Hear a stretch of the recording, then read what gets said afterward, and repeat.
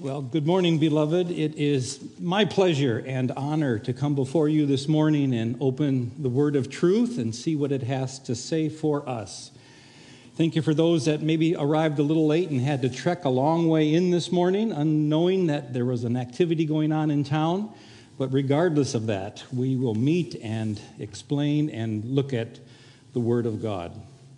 It was just a few months ago when my wife and I were in Washington, D.C., we went to the Air and Space Museum, and it's just a fascinating place to go to. And the first exhibit that you come to when you walk in the door is a beautiful display explaining the Wright brothers, Orville and Wilbur Wright, and what they accomplished. They were two bicycle salesmen from Ohio that stood on the shoulders of many people that had come before them and just put two and two together and came up with the design and the right way of making manned flight for the first time in history. That was 1903. On Tuesday of this week will be the 54th anniversary of when Neil Armstrong set foot on our lunar surface.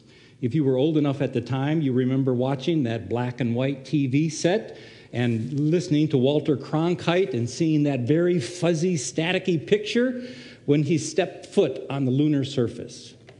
66 years between Orville Wright and Neil Armstrong. Incredible. That happened within the lifespan of my grandfather. He saw those events take place. When you stop and think about where we've come in just the last 100 years, I think it's a worthwhile question. What are you doing spending your time looking at ancient literature? What can you possibly hope to glean from things that were written centuries, if not millennia, ago? Well, we are going to be doing that this morning. And we do value, as I'm sure all of you here do, that there is great wisdom, insight, and knowledge to be gained from a study of ancient literature when it comes in the form of God's revelation to us. So I invite you this morning to turn to Psalm 91, and we're going to read this psalm together and then look at some of its details and hopefully leave encouraged and greatly fortified. Psalm 91. Read along with me, please. He who dwells in the shelter of the Most High will abide in the shadow of the Almighty. I will say to the Lord, my refuge and my fortress, my God, in whom I trust. For he will deliver you from the snare of the fowler, from the deadly pestilence. He will cover you with his pinions, and under his wings you will find refuge. His faithfulness is a shield and a buckler. You will not fear the terror of the night, nor the arrow that flies by day, nor the pestilence that stalks in darkness, nor the destruction that wastes at noonday. 1,000 may fall at your side, 10,000 at your right hand, but it will not come near to you. You will only look with your eyes and see the recompense of the wicked. Because you have made the Lord your dwelling place, the Most High, who is my refuge, no evil shall be allowed to befall you. No plague will come near your tent. For he will command his angels concerning you to guard you in all your ways. On their hands they will bear you up, lest you strike your foot against a stone. You will tread on the lion and the adder, and the young lion and the serpent you will trample underfoot. Because he holds fast to me in love, I will deliver him. I will protect him because he knows my name. When he calls to me, I will answer him. I will be with him in trouble. I will rescue him and honor him. With long life I will satisfy him and show him my salvation. Well, I know what you're thinking as we read that. You're saying, well, why didn't we talk about this psalm back in January of 2020? It might have saved us a whole lot of problems with this thing called COVID. It's kind of addressed in there if you didn't see it. We're going to look at that a little bit more in detail. There is an elephant in the room. And I want to first start out my outline this morning by addressing it, because it's an important one to understand. The first point is we need to process the problem.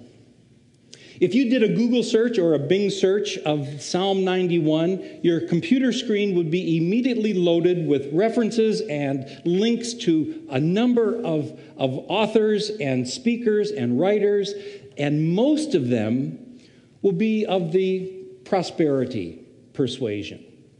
They would be kind of in the word of faith movement, if you're familiar with that. They would be in the name it and claim it crowd.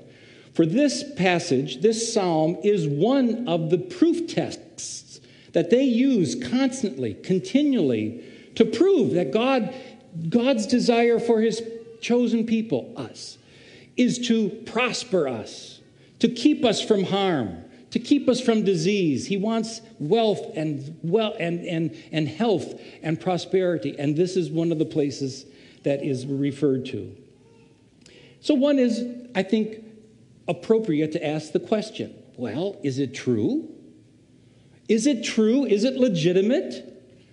There are probably two very distinct perspectives that people have when they come to this psalm. One is perplexity, and one is presumption. Asking those questions, well, is it true? Are these unconditional promises that we can stand on and claim and benefit from? Or is it something other than that? Was there a group of people somewhere during this last pandemic that we all went through? Was there an enclave of believers that somehow escaped the ravages of COVID? Are there some that claimed the promises in this psalm and could live through the pandemic scot-free? If there are, I don't know about them. Maybe there were. I read recently about a young couple, a British couple, in the 1930s, John and Betty Stam. They met each other, and they both had the conviction placed upon them by God to be missionaries. And as they processed this conviction, they started to prepare to be missionaries to China. They went through much laborious language studies and prepared to go, were married, and arrived in China, had their first child when they were there. While the church that they were working in was just starting to form and to prosper, a group of communist young people infiltrated their church one Sunday morning and grabbed John and Betty Stam, disrobed them from their clothes, put them in their undergarments, dragged them through the city's main street to a place where they were both beheaded. Their son, which was lying on their bed at home, was sought. And an old Christian man that was part of their church stood forward and said, "Let me die in his place." And this group of students spared their son. Were they somehow in error? Did they not know the promises of Psalm 91? Could they have claimed protection, divine protection, and possibly saved had their lives been saved? It's a legitimate question. The audience we need to discover of this original psalm was the children of Israel. We don't know who the author was. It may have been a priest after the exiles that were returning to Jerusalem from Babylon. Maybe they were in need of reminder again of some of the promises that God had given to them, and they were encouraging obedience and loyalty and faithfulness. For if one looks at the history of Israel, some of the ideas in this psalm will immediately come to mind. You'll remember that when the nation was under bondage and under slavery in Egypt, God rose up a leader called Moses and Aaron. And he instructed them, go to Pharaoh and tell him to let my people go. And Aaron and Moses went before Pharaoh and through a series of plagues, ultimately released the slaves that were held in Egypt. 9 of the 10 plagues, Israel had no responsibility for. They were asked to do nothing. In fact, Goshen, the part of the Delta Nile where they lived, was absolutely spared the ravages of these plagues.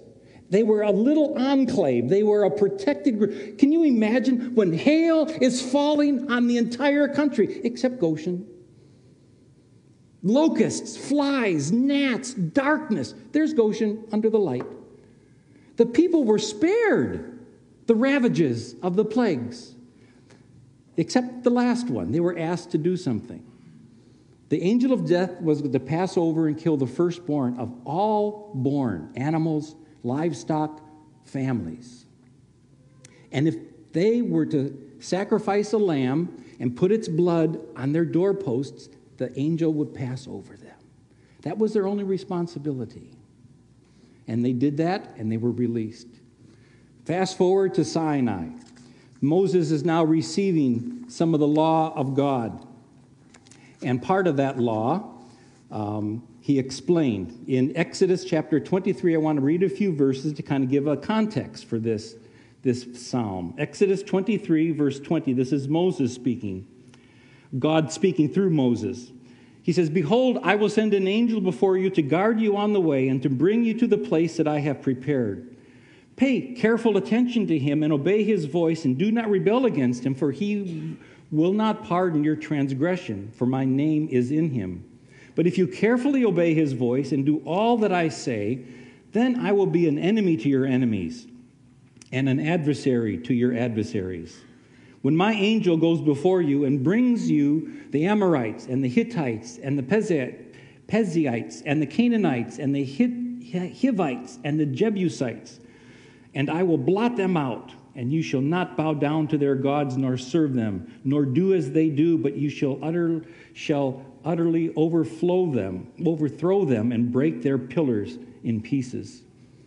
You shall serve the Lord your God, and he will bless your bread and your water, and I will take sickness away from among you. None of you shall miscarry or be barren in your land, and I will fulfill the number of your days, and I will send my terror before you, and I will throw into confusion all the people against whom you shall come, and I will make all of your enemies turn their backs to you." So here we see, again, reflected some of the things that we saw in Psalm 91, promised to the nation of Israel. But it was a conditional promise at this point. They came to Sinai, they received God's law, and the blessing that came from the law was conditioned upon their faithfulness and obedience and their loyalty to the law. And therefore, God promised them that he would bless their water, the work of their hands. Women would not miscarry. There would be no infertility. Incredible promises that were given to these people. And they received them. In fact, there were probably 8 or 9 different passages in the Old Testament that talk about these same promises given to the nation. And I would encourage your study of those if you're so inclined. So these are repeated 8 or 9 times. And they are conditional. They were conditioned upon the people's faithfulness and loyalty. In Psalm 91, again, let me draw your attention to a few things. Who do these promises apply to? In the context of Psalm 91, right away in verse 1, he who dwells with the Most High. Verse 2, those who trust in Jehovah. Verse 9, you have made Yahweh your dwelling place. Verse 14, because he who holds fast to me. Verse 14, he knows my name. So there's the context of these blessings. It's talked about someone who intentionally, with foresight, makes God their refuge, who is at home living with Jehovah. They are face to face, and they know each other. They know there's a relationship established here. It's just not an unconditional promise given to a no-name people. It's somebody who is face forward, looking directly at God Almighty. It's a conditional blessing. Let me read a passage from Exodus, chapter 23. Nope, I did that already. Deuteronomy is my next passage. Deuteronomy 28, verses 58 through 63. If you are not careful to do all the words of this law that are written in this book, that you may fear this glorious and awesome name, the Lord your God, then the Lord will bring on you and your offspring extraordinary afflictions, afflictions severe and lasting, and sicknesses grievous and lasting. And he will bring upon you again all the diseases of Egypt, of which you were afraid. And they shall cling to you. Every sickness also and every affliction that is not recorded in the book of this law, the Lord will bring upon you until you are destroyed. Whereas you were as numerous as the stars of heaven, you shall be left few in number, because you did not obey the voice of the Lord your God. And as the Lord took delight in doing good to you and multiplying you, so the Lord will take delight in bringing ruin upon you and destroying you. And you shall be plucked off the land that you are entering to take possession of it. Ugh. How many of the health, wealth, and prosperity preachers that love to go to Psalm 91 and extol the beauty and the wonder and the magnificent of the blessings fail to talk about the curses that come from disobedience? It's a two-sided coin. They are one and the same. You cannot accept one without the other. They must be taken together. Again in Psalm 91, verse 20, pay careful attention. These are conditional blessings. Verse 21, do all that he says. Verse 21, do not rebel. Verse 24, do not worship foreign gods. Serve God only. So one has to ask the legitimate question. Well, what was God's purpose then in the Old Testament with these conditional blessings? Incredible, wonderful, very widespread blessings of prosperity and health and cursings for disobedience. What was God's purpose in doing that? If we read accurately the book of Romans, the first few chapters, as Paul is referring back to the Old Testament law, he reveals the fact that God has established and gave the law for a couple of purposes. One, to reveal his own glory, to reveal who he was, his righteousness and his holiness. And secondly, it was given to reveal the folly of human merit, of human effort. We can't do it. We can't do what the law requires. We can't live up to it. We can never get there.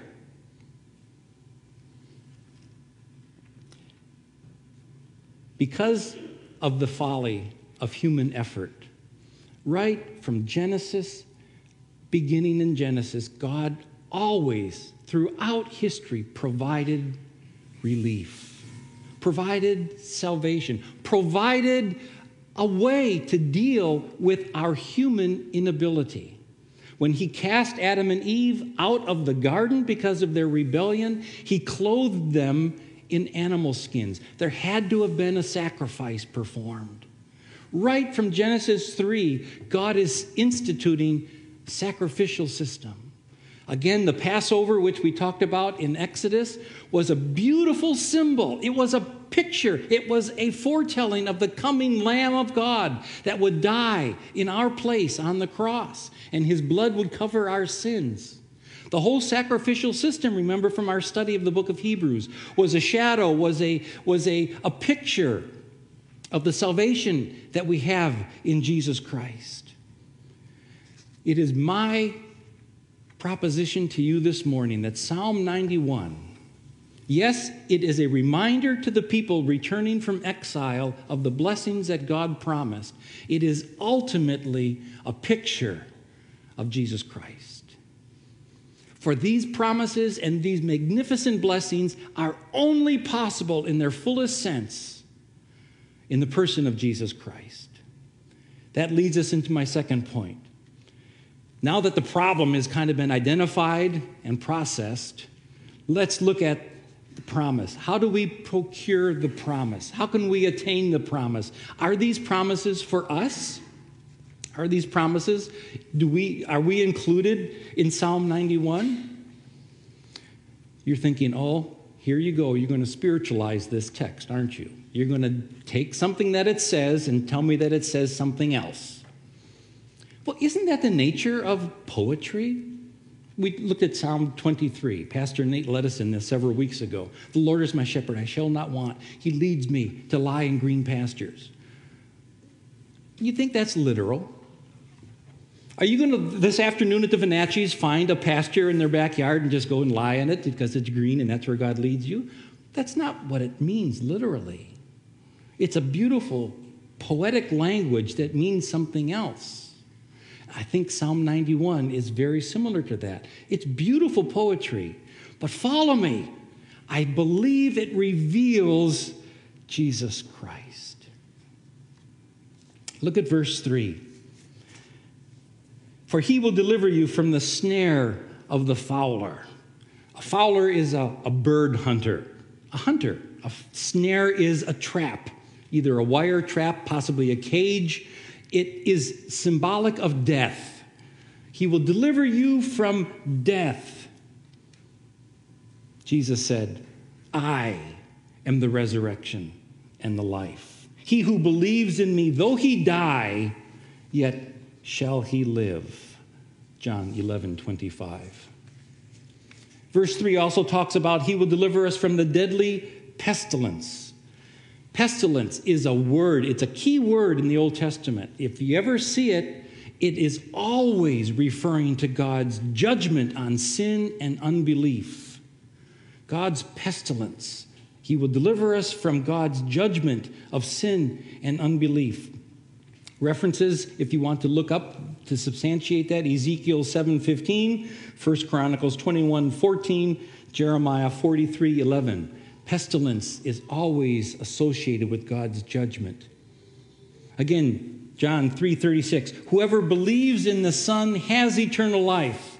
Whoever does not obey the Son shall not see life, but the wrath of God remains upon him. We are delivered from death because of Jesus. We are delivered from God's judgment because of Jesus. Verse 4, he will cover you with his pinions, and under his wings you will find refuge. This is a very, very familiar Old Testament image. No, God is not a big chicken. Some associate that. It's a figure of speech. He will bear us on his wings. He will cover us with his wings as a hen does its chicks. Jesus looking out over Jerusalem, Matthew 23:37. O Jerusalem, how often I would have gathered your children together as a hen gathers her brood under her wings, but you were not willing. That is a not so subtle claim to deity. Nobody else, no prophet ever said, oh, I wish I would gather my children like a hen. Jesus did, because it was referring back to this picture of God in the Old Testament, of covering, protecting, caring for his followers. Verse 4b, his faithfulness is a shield and a buckler. A buckler is a small handheld shield. Sometimes a shield, remember David and Goliath? Goliath came out to fight and he had a shield bearer. His shield was so large that there was another person behind it that carried his shield in front of the fighter. And if Goliath had a small little buckler in his hand, it was a handheld shield. That's the image here. But why is faithfulness required? Again, because of human inability?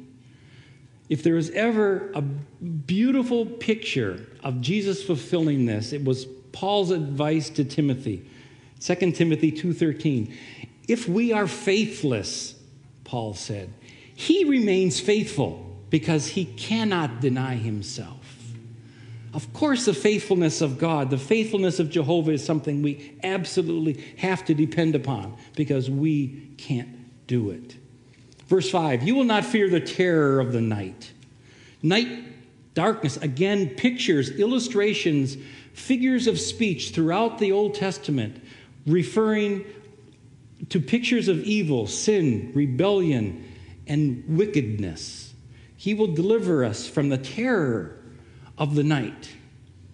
Revelation 21, as John envisions the new heavens and the new earth, he says, in the new Jerusalem, in the new earth, there will be no night. Why? Because the radiance of the sun will be our light. Again, a picture. There's no evil, no wickedness, no rebellion, no sin in our future. The terrors of the night. Or the arrows that fly by day. Verse 5b, arrows that fly by day. Again, an offensive enemy weapon, an arrow. Paul says, take up the shield of faith, with which you can extinguish all the flaming darts of the evil one. The shield of faith. Faith in what? Faith in human ability? No. No. Faith in Jesus Christ. That's the basis of our salvation. Verse 6, nor the pestilence that stalks in darkness, nor the destruction that wastes at noonday.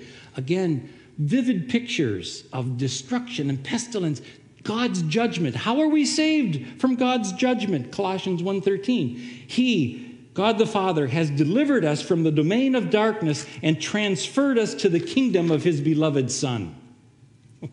It's a beautiful picture of our salvation. Verse 7 and 8, 1,000 may fall at your side, 10,000 at your right hand, but it will not come near to you. You will only look with your eyes and see the recompense of the wicked. The kingdom of God is not a democracy. It doesn't depend on majority rule. He doesn't take votes to see what policy will be enacted. One, yes, one amongst 1,000 or 10,000 can receive God's salvation and blessing. What is the recompense of the wicked? It's a picture of what is the inevitable result of an unrepentant, unbelief heart, and that is eternal separation from God.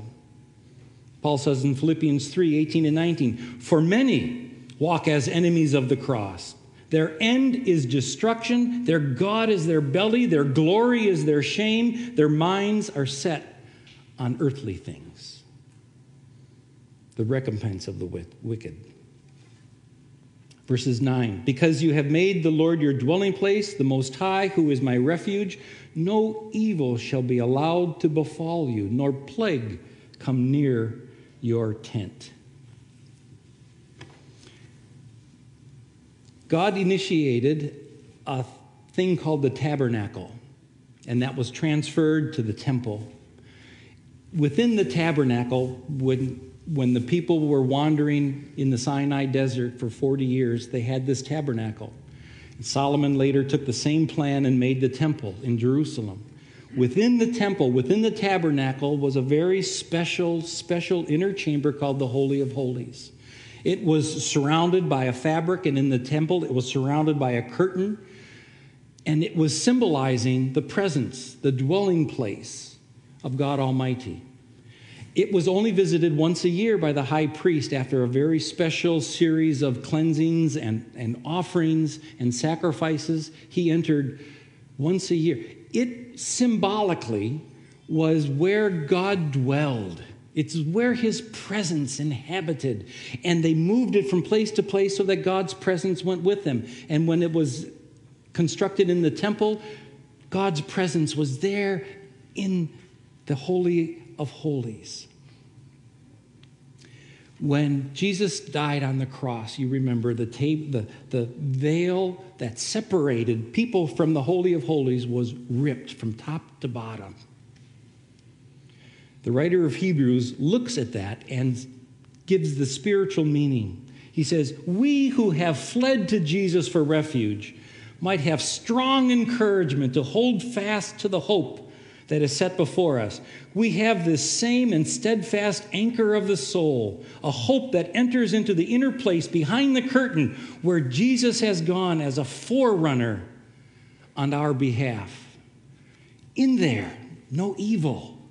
God's presence excludes evil, excludes the plague, which are symbolic symbols of the thing that God detests. But does it mean more than that? Doesn't it mean that we are saved from physical harm and ills here and now? Is the Christian saved from those things? Listen to Spurgeon's comment on this psalm.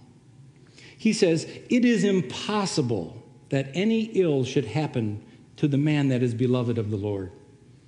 The most crushing calamities can only shorten his journey and hasten his reward. Ill to him is not ill, but only good in a mysterious form. Losses enrich him. Sickness is his medicine. Reproach is his honor. Death is his gain. No evil in the strict sense of the word can happen to him, for everything is overruled for good. Happy is he who in such a case is secured when others are in peril. He lives when others die.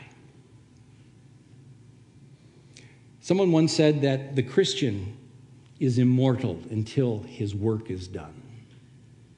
Do you believe that? I don't mean that you can jump out of an airplane without a parachute to prove it. But the Christian is immortal until his work is done. There's a boldness that we can approach life with. There's a security that we have. There is a peace of understanding of how God's strength and power and omniscience and sovereignty can control our destiny as well as our life here and now. Verse 11 and 12 goes on, "For he will command his angels concerning you to guard you in all your ways, and on their hands they will bear you up lest you strike your foot on a stone." I'm sure you're recalling when Jesus was tempted, Matthew 4. He was led up by Satan to the pinnacle of the temple in Jerusalem and symbolically given the authority to throw himself off because Satan quoted this verse from Psalm 91. Jesus, your angels will be given charge concerning you. They will not let your foot strike that stone and be hurt. He was tempting Jesus. Remember Jesus' reply, quoted from Deuteronomy. You shouldn't test the Lord your God.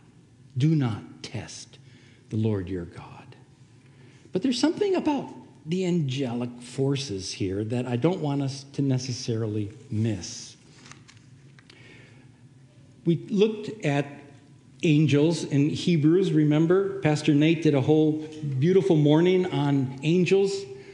In chapter 1, verse 14, we are told that angels are ministering spirits sent out to serve for the sake of those who are to inherit salvation.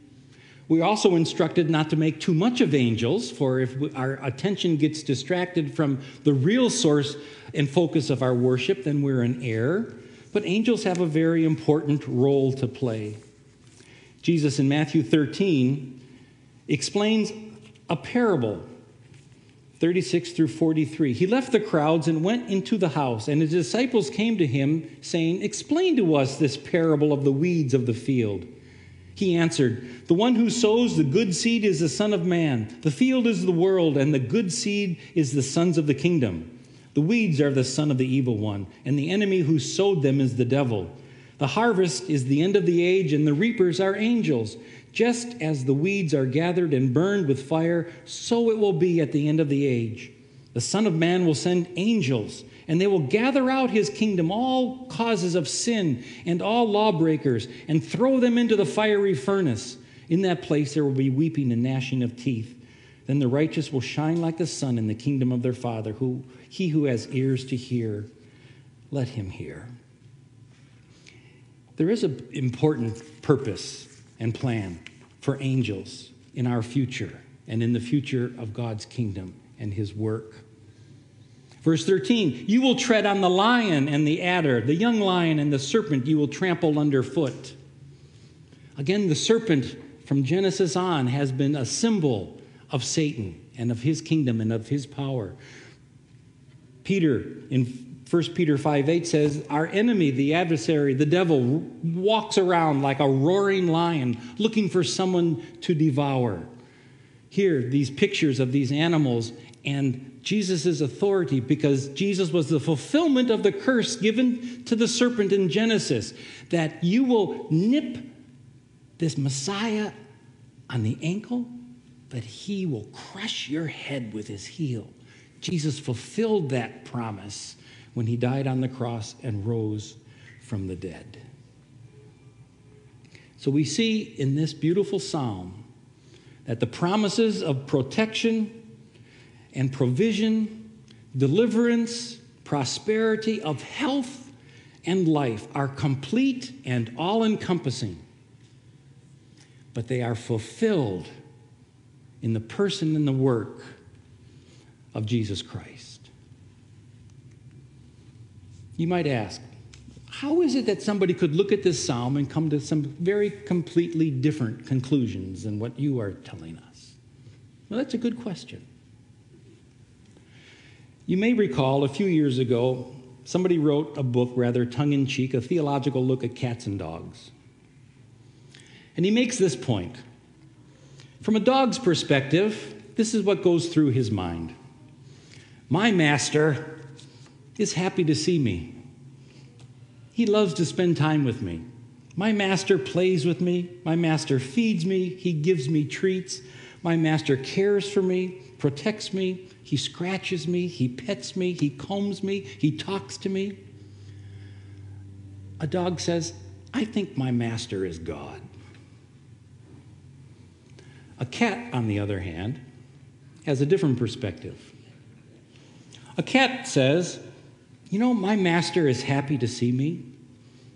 My master is happy to spend time with me. My master plays with me. My master feeds me, gives me treats. My master cares for me, protects me, scratches me, pets me, combs me, talks to me.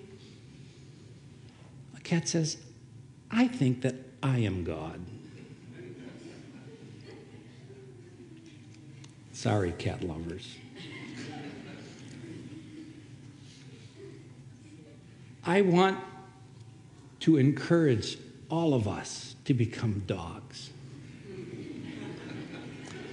To realize that when we look at the magnificent blessings and providence and protections that we get from God Almighty through our Savior Jesus Christ, that we don't become inward and go demanding, or we become worthy of that which we have received, for we are not. The Westminster Confession starts with the question, what is the chief end of man? Answers it by, to glorify God and enjoy him forever, not the reverse. Our first end in life is to glorify God. Lastly, as we are, never believe a preacher when he says lastly, okay? Because it always goes on. Lastly, the third point, proclaim the provider. Proclaim the provider. After we've processed the problem, after we can know how to procure the promise, let's proclaim the provider, verses 14 through 16. Because he holds fast to me in love, I will deliver him. I will protect him because he knows my name. When he calls to me, I will answer him. I will be with him in trouble. I will rescue him and honor him with long life. I will satisfy him and show him my salvation. I will. 6 important, significant, overwhelming I wills to end this psalm. I will, says God Almighty. I will accomplish these things. I will do these things. There is a beautiful parallel in Jesus' ministry when he comes to John 17 in his high priestly prayer. Look at, as we read this, look at the comparisons. Remember those 6 I wills from Psalm 91, and look at them be repeated in Jesus' high priestly prayer of what he is covenanting with his followers to do. When Jesus had spoken these words, he lifted up his eyes to heaven and said, Father, the hour has come, glorify your Son, that the Son may glorify you, since you have given him authority over all flesh, to give eternal life to those to whom you have given him. And this is eternal life, that they know you, the only true God, and Jesus Christ, whom you have sent. I glorified you on earth, having accomplished the work that you have given me to do. And now, Father, glorify me in your presence with the glory that I had with you before the world existed. I have manifested your name to the people whom you gave me out of this world. Yours they were, and you gave them to me, and they have kept your word. Now they know that everything that you have given to me is from you. For I have given them the words that you gave me, and they have received them, and they have come to know truth that I came from you, and they have believed that you sent me. I am praying for them. I'm not praying for the world, but for those whom you have given me, for they are yours. All mine are yours, and yours are mine, and I am glorified in them. I am no longer in the world, but they are in the world, and I am coming to you. Holy Father, keep them in your name, which you have given to me, that they may be one, even as we are one. While I was with them, I kept them in your name, which you have given to me, and I have guarded them, and not one of them have been lost except the son of destruction, that the scripture might be fulfilled. But now I am coming to you, and these things I speak in the world, that they may have joy fulfilled in themselves. I have given them your word, and the world has hated them because they are not of the world, just as I am not of the world. I do not ask that you take them out of this world, but that you keep them from the evil one, that they are not of this world. They are not of this world, just as I am not of this world. Sanctify them in truth. Your word is truth. As you sent me into the world, so I have sent them into the world. And for their sake I consecrate myself, that they may also be sanctified in truth. Did you see it? Did you catch some of the parallels there? Jesus is saying almost the same things. He is saying, I want to give, I want to protect, I want to give life, I want to serve, I want to rescue, I want to answer, I want to deliver my followers. Proclaim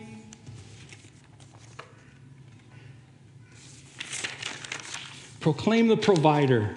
The provider of life is God and his Son, Jesus Christ.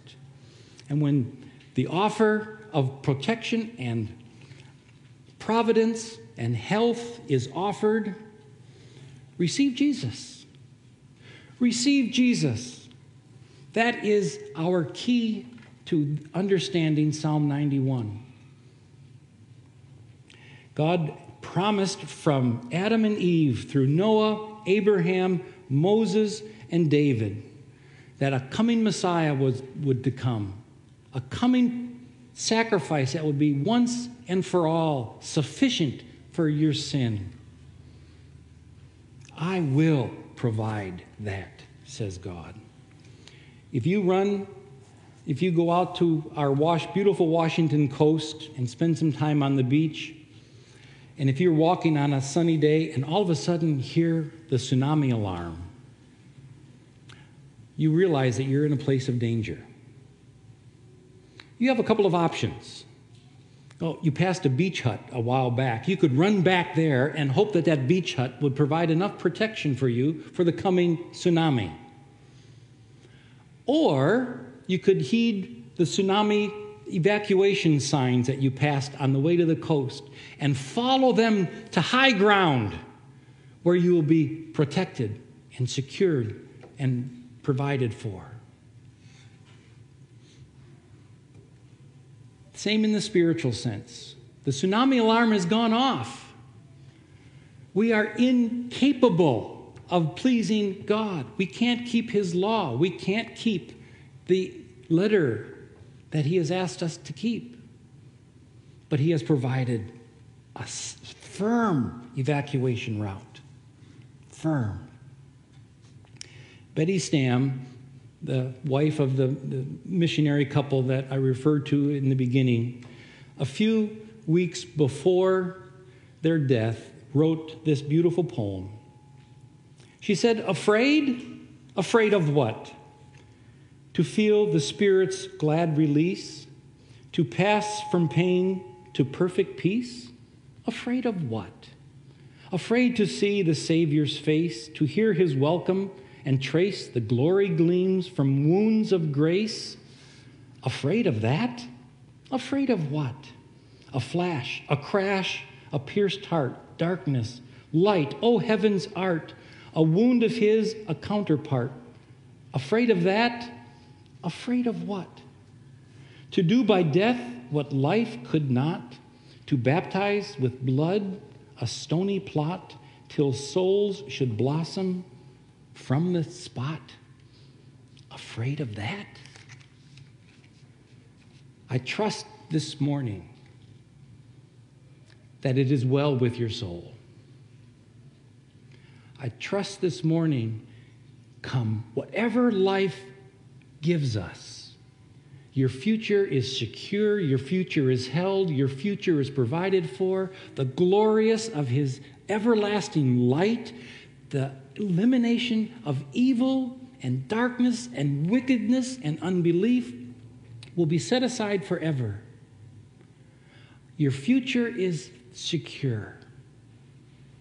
This life might not be, but we hold it temporarily. We hold it fleeting, as Bill talked about last week from Psalm 90. Life is fleeting. It's a vapor. It vanishes very quickly. Eternity is a long time. I trust it is well with your soul this morning. If not, run to Jesus. Run to him with your sin. Exchange your sin and his wrath, God's wrath, for God's salvation, which is offered. Let's pray together. God our Father, I pray this morning that we could see you more clearly than we could when we woke up. I pray that our eyes could be open to see the beauty of your providence and your provision and the salvation that you have given us in Jesus Christ.